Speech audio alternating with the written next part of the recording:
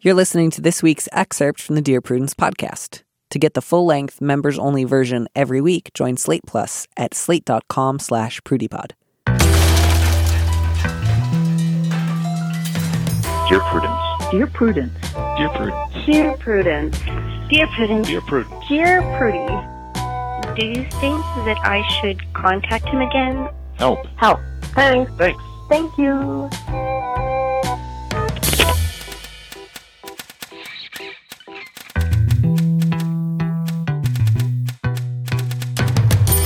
Hello and welcome back to the Dear Prudence Show once again. And as always, I am your host, Dear Prudence, also known as Daniel Mallory Ortberg. With me in the studio this week is Tyler Mead, an associate producer of the queer comedy podcast Inside the Closet, hosted by Emma Willman and Mateo Lane. Tyler, hello. Welcome. Hi. Thank you for having me. Thank you so much for coming on the show.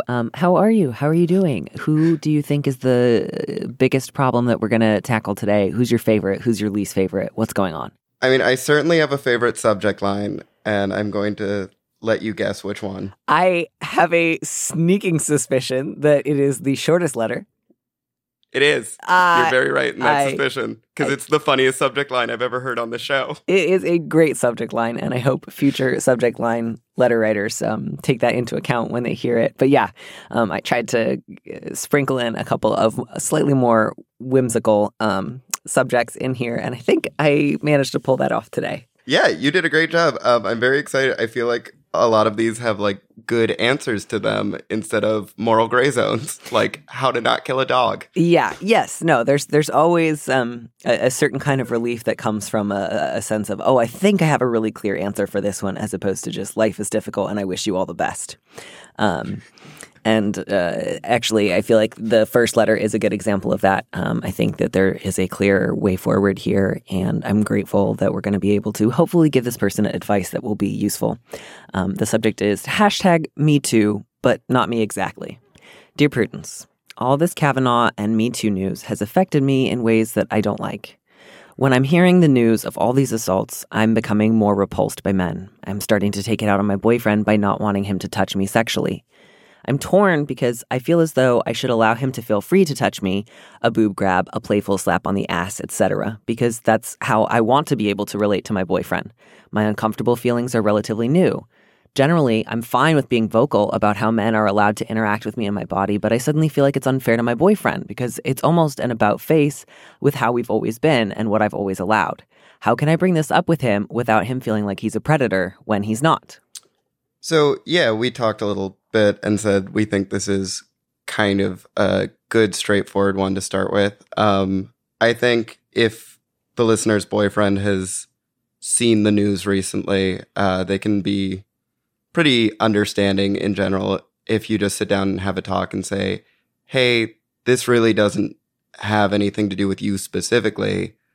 It's just we're living in a time where I'm upset about how things are happening and it's affecting how I feel about my autonomy. And I would prefer it if, for the time being, we are less physical or maybe talk about what constitutes as boundaries right now. And this isn't going to be permanent, or at least it doesn't sound like it from the letter.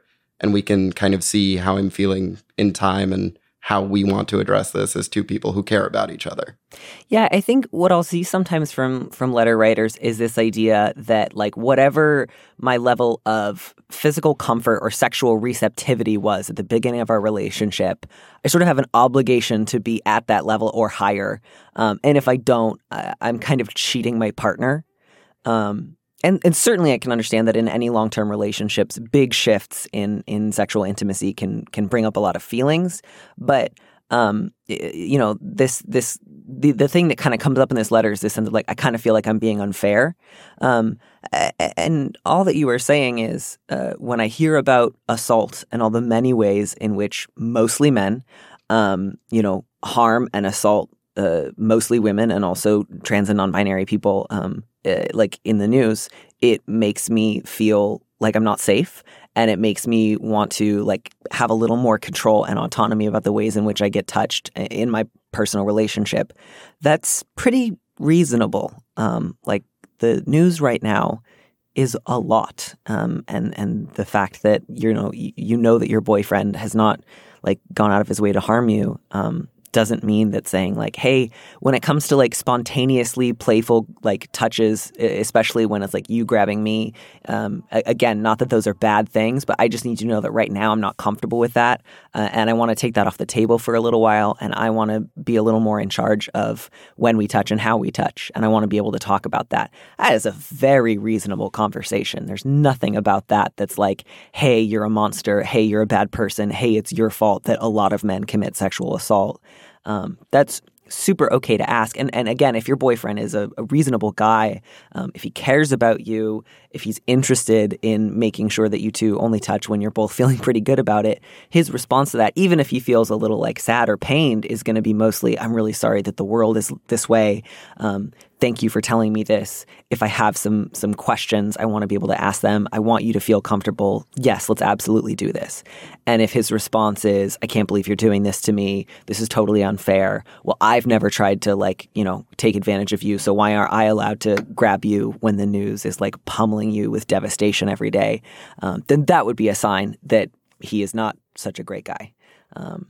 But yeah, for sure. To quote Liz Lemon, that's a deal breaker, ladies. Yeah, absolutely. This would, I think, be a good example of trying to figure out like whether or not you can trust your boyfriend with things like vulnerabilities or wanting to talk about sexism or sexual assault. So if his response is like, man, this is such a drag, I can't believe I'm suffering now, that would not be good. And if his response is, I'm really, really glad you told me, I'm really, really sorry, what can we do? What can we change? Then that's really good. And it's a sign that you can move forward. But yeah, if like for a while you're like, I actually just need to not be touched today. Or I really want to sleep alone today because this is so much to deal with. Or I want to, touch, but I want to be the one to instigate it. And if after a while I need to take a break, I want to say so and I want to know that you'll be there. All of that is totally, totally allowed. And you are not doing anything wrong just because you used to feel comfortable with other things. And right now you're in a different place and you have different needs. And I definitely get why, especially the sort of like playful grabbing and slapping right now feels heightened. It's like you don't know when it's going to be coming. You're feeling a little jumpy already. You're not in control of when it happens. Like I really, really get why that feels like the category of like touch that you're not interested in right now. Yeah, and there's nothing in this letter that indicates that the boyfriend wouldn't be supportive or understanding of that. It just sounds like you have a pretty happy relationship and an open talk shouldn't hurt that. Right. There's just that fear of like, what I'm requesting, is it wrong or unfair? Is it putting guilt on him? Part of what's difficult about this conversation is like, it's rough and unfair that you're having to deal with all of this by virtue of being a woman and watching the news. Like you didn't ask for this either. So extend some of your compassion towards your boyfriend, towards yourself. Yeah, I think that's always great advice. Yeah, except for that like handful of times when it's like you've extended yourself too much compassion and you need to turn it back outwards. But yeah, that's definitely not the case in this letter. I'm excited to hear your take on this next one because this is just like guaranteed to get a lot of feedback from a lot of different people because it's about texting and it's about fighting and everybody has at least 30 opinions about that. And so I'm excited for you to read it and I'm excited to hear your take. I have a not so hot take on this. Okay. But we will get to that. So the subject is texting is leading to more fights. Dear Prudence, as an older millennial, my main form of communication with friends is texting. This doesn't bother me, except when it comes to having tough conversations. A lot of my friends have resolved to texting out upsetting instances, apologies, tough decisions, instead of coming to me and talking about them in person. If that's how they feel better, I don't mind, but the problem I consistently run into is things being taken the wrong way and blown out of proportion. A gentle, let's talk later, suddenly becomes a much more foreboding, let's talk later. The tone is lost and has led to some unnecessary fights. I suffer from anxiety, and I have a few friends who do as well. So my question is, how can I ask to talk in person without scaring anyone? I don't want to respond until the next time I see them because that also seems like I'm mad and ignoring them. So not the case. Oh, letter writer, I feel you so hard. You are also not wanting to call or meet in person to talk about things? Oh, no. I hate the I think I'm on the other side of let's talk text scares me more than any conversation actually ends up doing so. Gotcha. So I can understand the initial reaction from friends. And I would say don't just say we need to talk just because that, for me at least, the scary and the anxiety part is the spiral your head goes into of, oh, what are you mad at me about? What did I do? Let me evaluate everything I've done for the last 20 years and see what I could have possibly fixed to not have this conversation.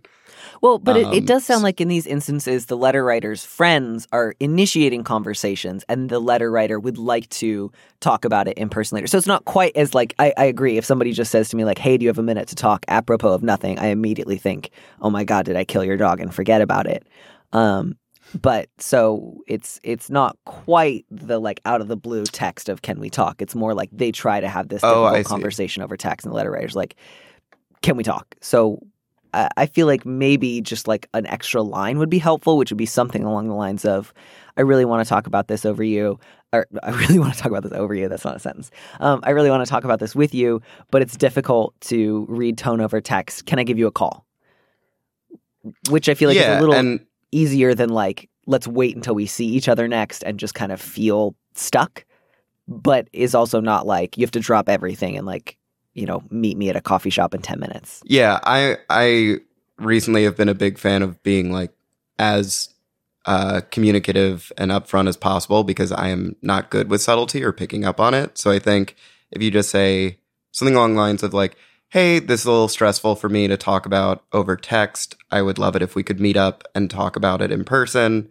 I don't want this to be a confrontation or a cause of anxiety. It is just how I feel we will get this resolved better without anything being lost in translation or lost over text.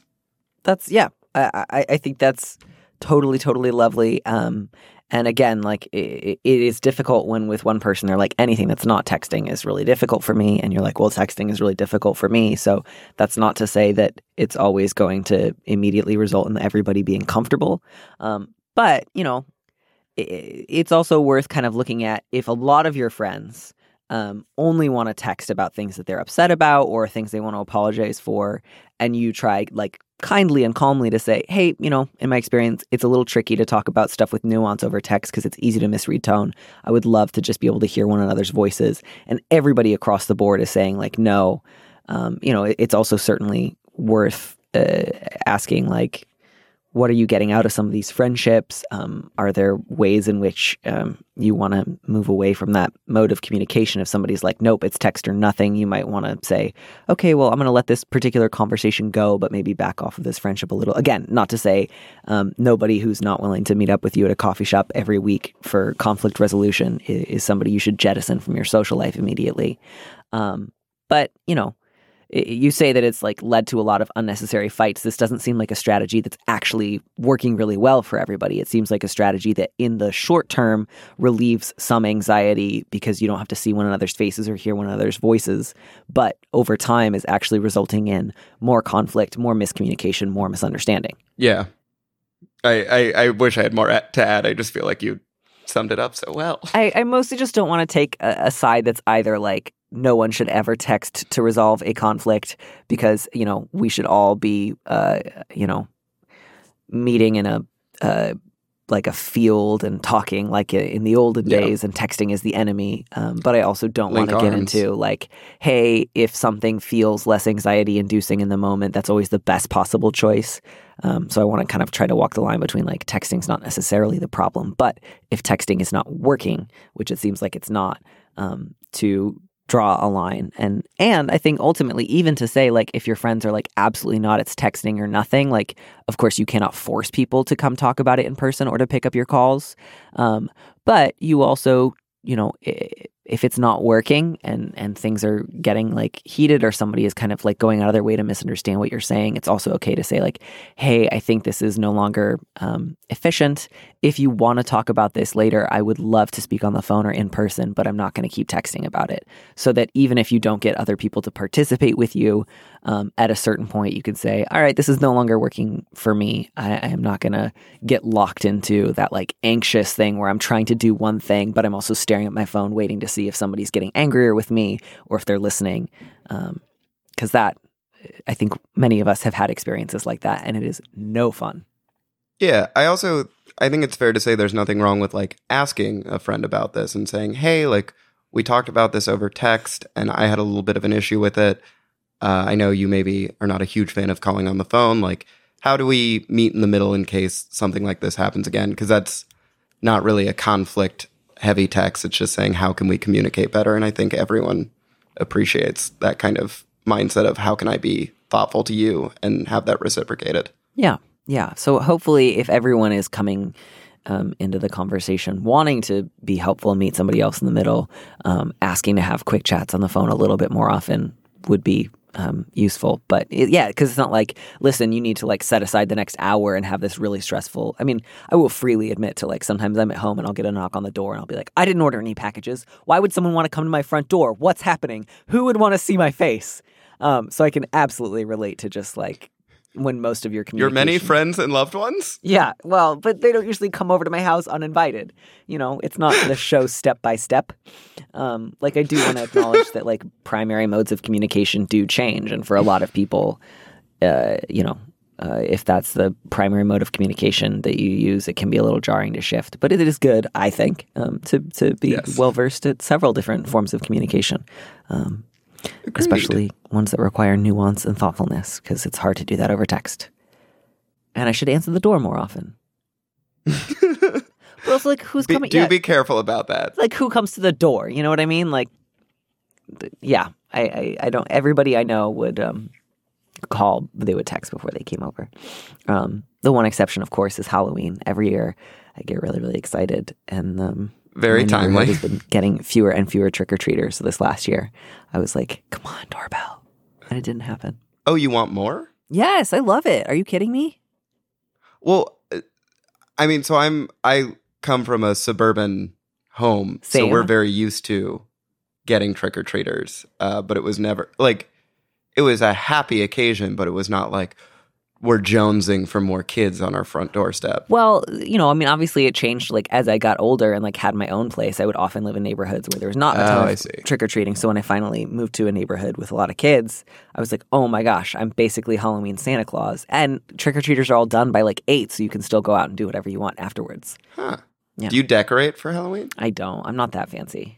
Oh, see, neither did we, and I think that's a big part of it. Oh, you think they don't go up to the houses unless you decorate? I don't think it's unless. I think it has to be on their way and have no decorations. But you know the neighborhoods, especially coming from a suburban background of like the neighborhoods where it's a competition and all the children ask their parents to drive them out there for full-size candy bars. Definitely not my lots neighborhood. Of light-up adventures. But yeah, I mean, I want to hand out candy. I want to bring people joy, but I'm not going to like put up decorations. I'm just one man, I'm not that special. That's the way to approach this. And if kids don't show up, you have a big bowl of candy. I do. I ate so many Butterfingers last year. Okay. At this point, I'm like just itching to get to this next letter because I know it's your favorite and the subject is seeking sperm. And that's just exactly what this letter is about.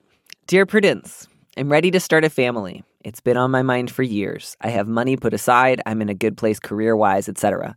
But I don't have a boyfriend, and I don't particularly want one. Fertility treatments are expensive. Is it ethical to have STI-tested unprotected sex with one-night stands and decline to tell them I'm not on birth control? This is great. This also feels a little bit like a troll, but, who cares?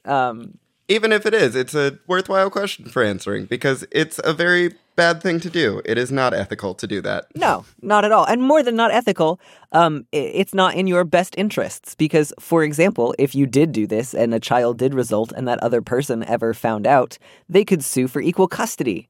Like you could be in all manner of like tied up in the courts for years to come.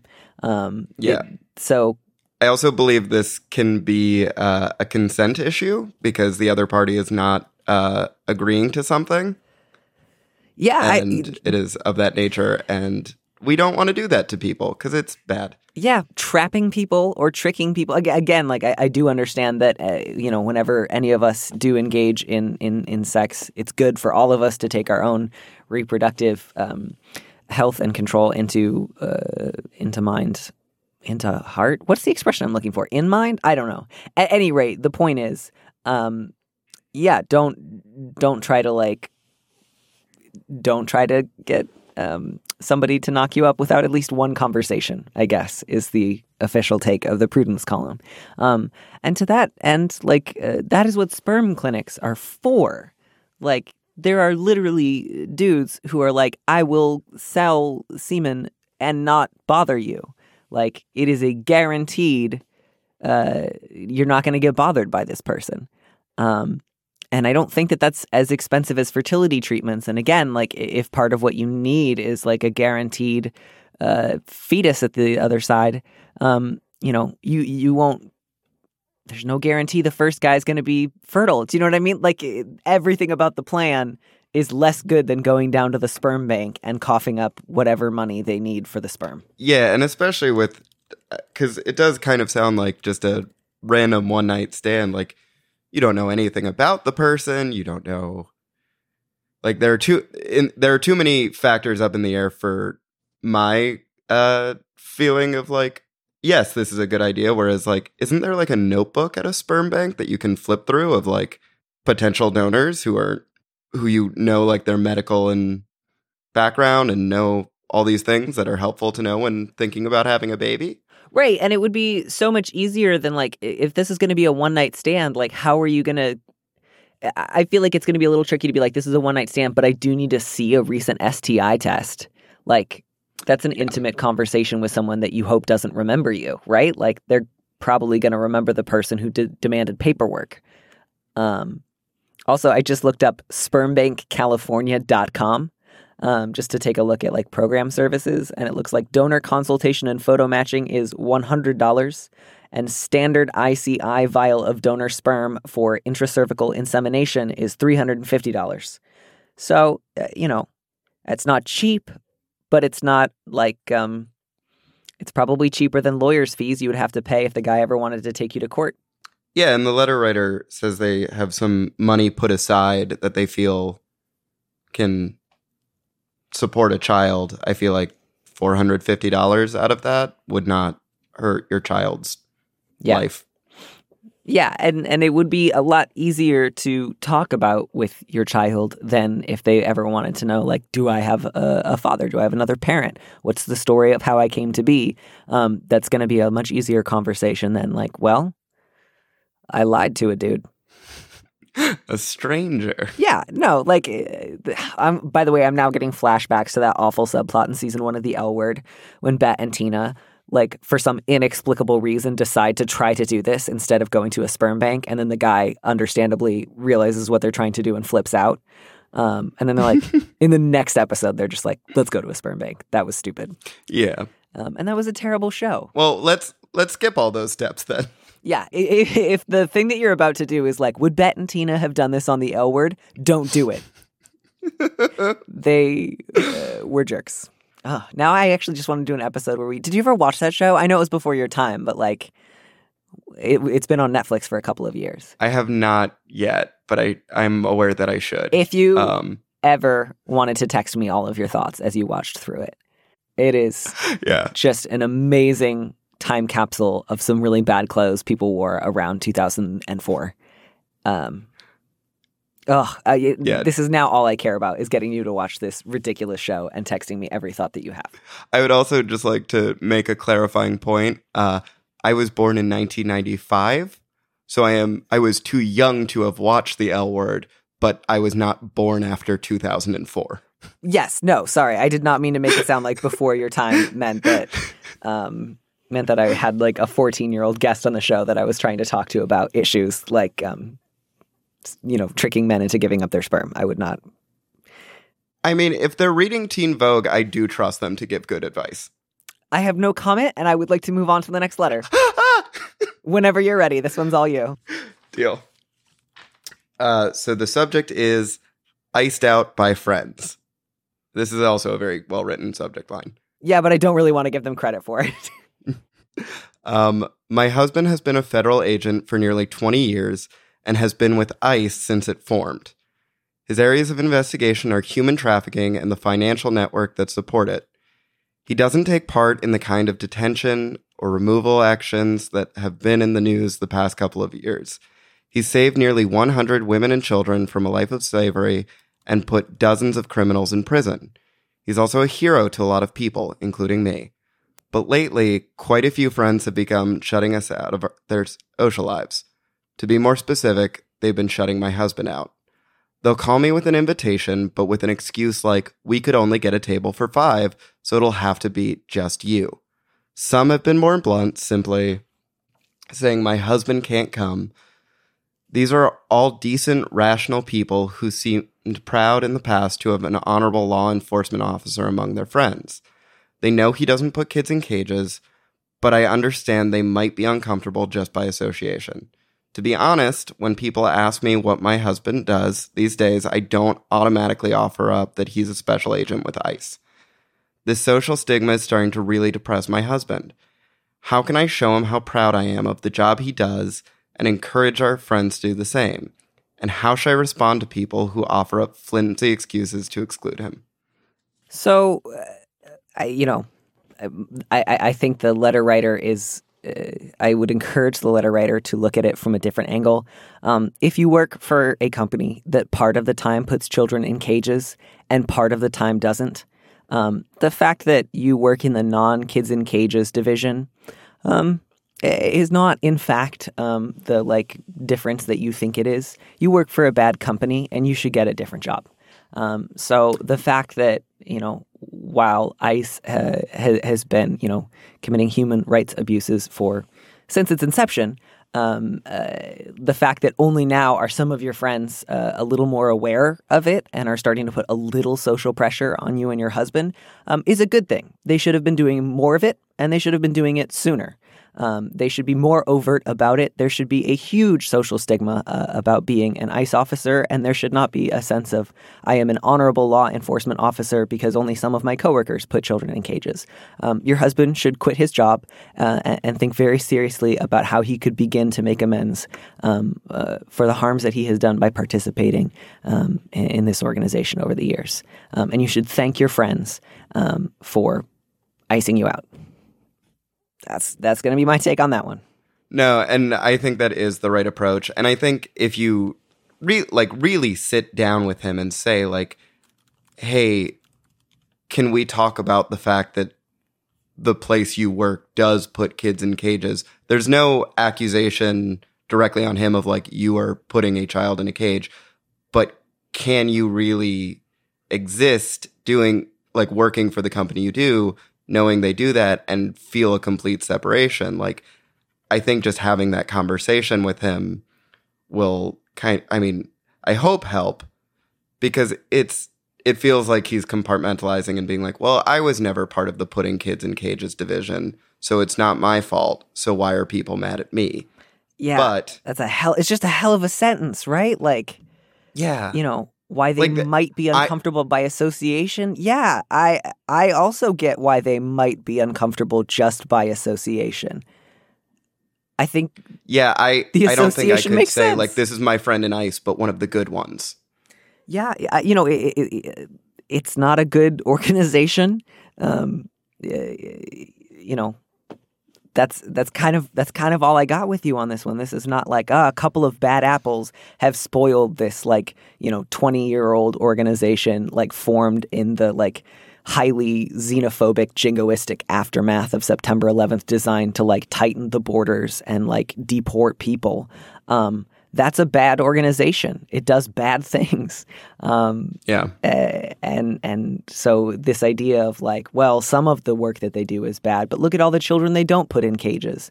It's not a good. it's not a good response.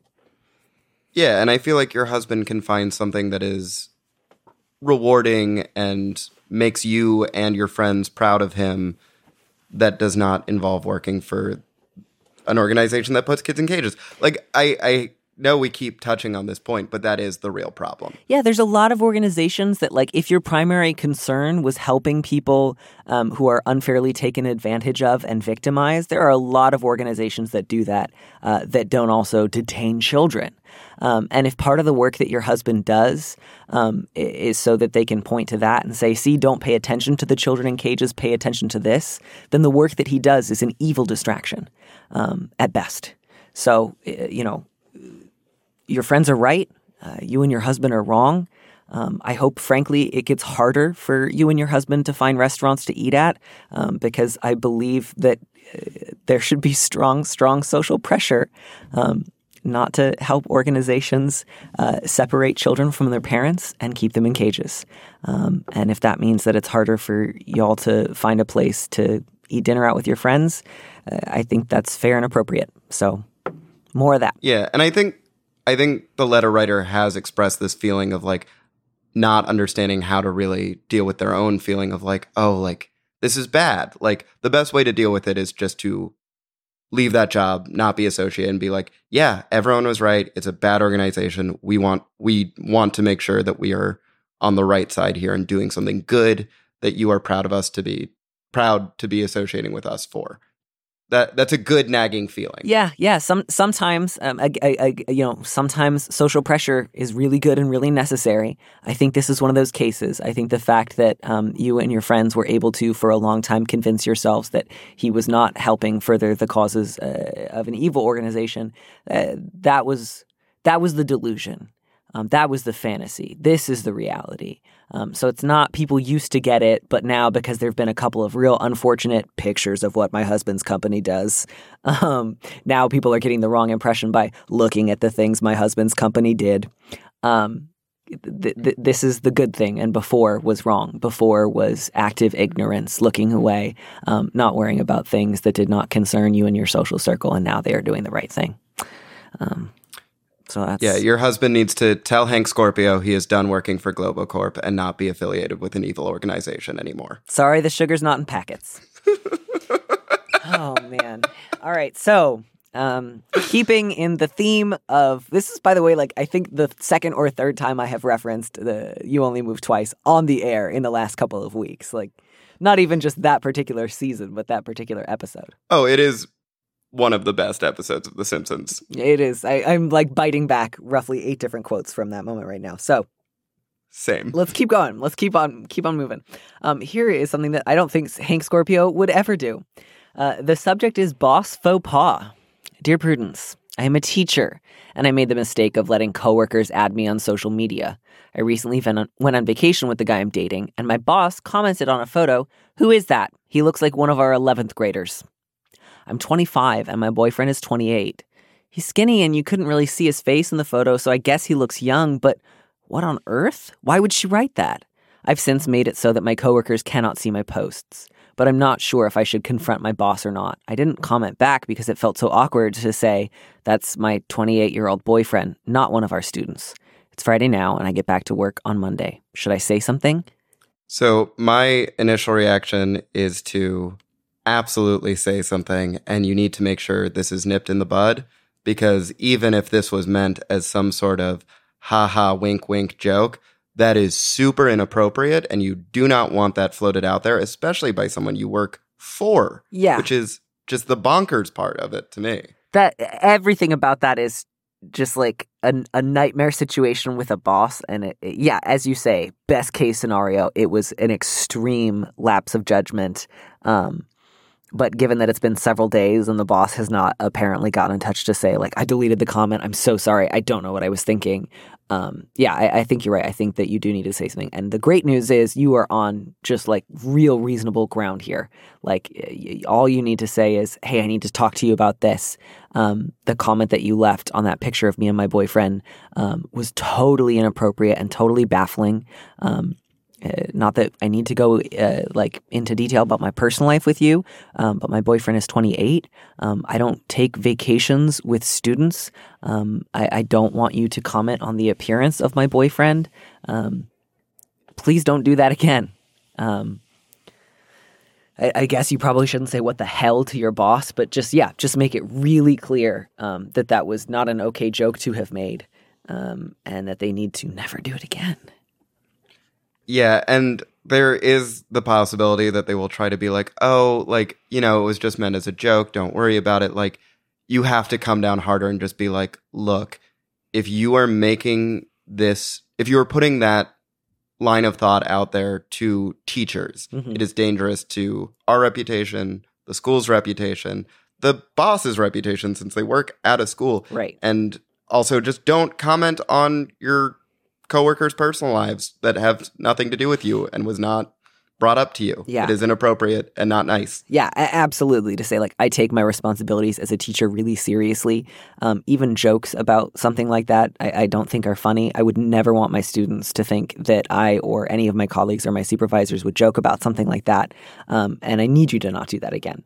And then, you know, I certainly also, like, mention it to your boss's boss. Like, this is one of those things where, like, HR is not always the most helpful place in the world. And I don't even know if your school has one, but, you know, take this one up the chain, just to put it on record of, like, this made me really uncomfortable. I need for it to not happen again, because that could go so honestly, south so fast. Yeah, that kind of lapse in judgment deserves attention from his or her boss. Yeah. Like, that's one that's just never cool. No, nothing about that is like, oh man, I can see how a reasonable person on a bad day might say something like that.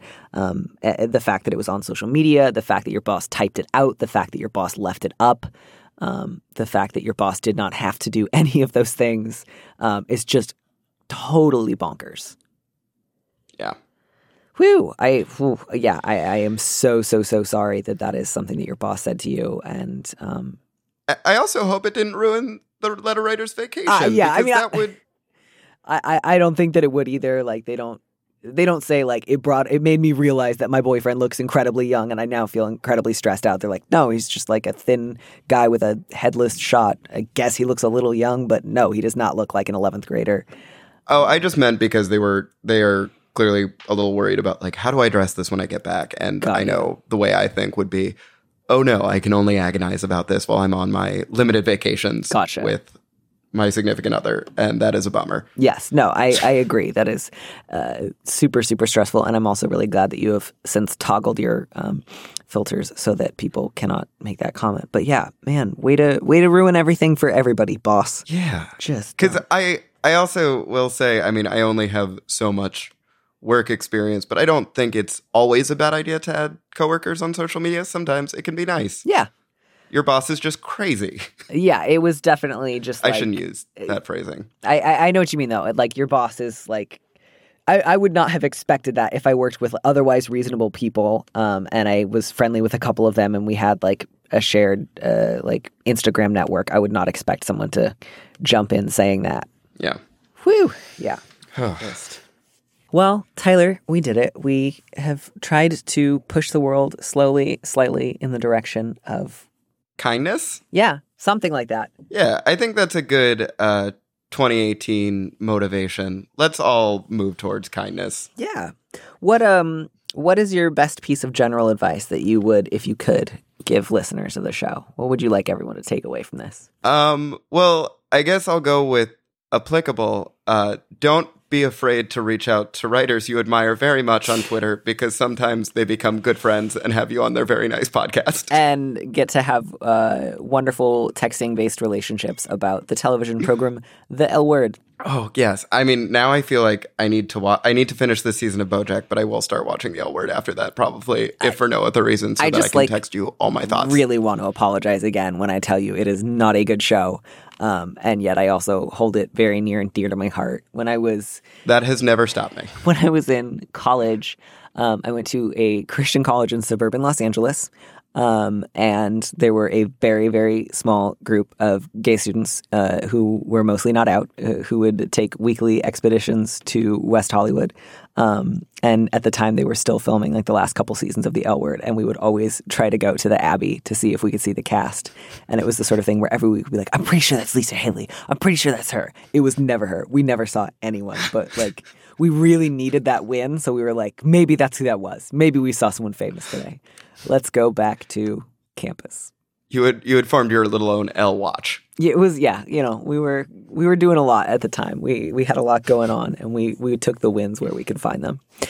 Tyler, I'm all for it. Thank you so much for coming on the show. I appreciate it so much, and I hope you have a fabulous rest of the day. Thank you. It was so nice being on the show. I am a longtime listener, so this was very, very fun. Longtime listener, first-time caller. Thanks for listening to Dear Prudence. Our producer is Phil Circus, and our theme music was composed by Robin Hilton. Don't miss an episode of the show. Head to slate.com/Dear Prudence to subscribe. And remember, you can always hear more Prudence by joining Slate Plus. Go to slate.com/PrudyPod to sign up. If you want me to answer your question, call me and leave a message at 401-371-DEAR. That's 3327. And you might hear your answer on an episode of the show. You don't have to use your real name or location, and at your request, we can even alter the sound of your voice. Keep it short, 30 seconds, a minute, tops. Thanks for listening.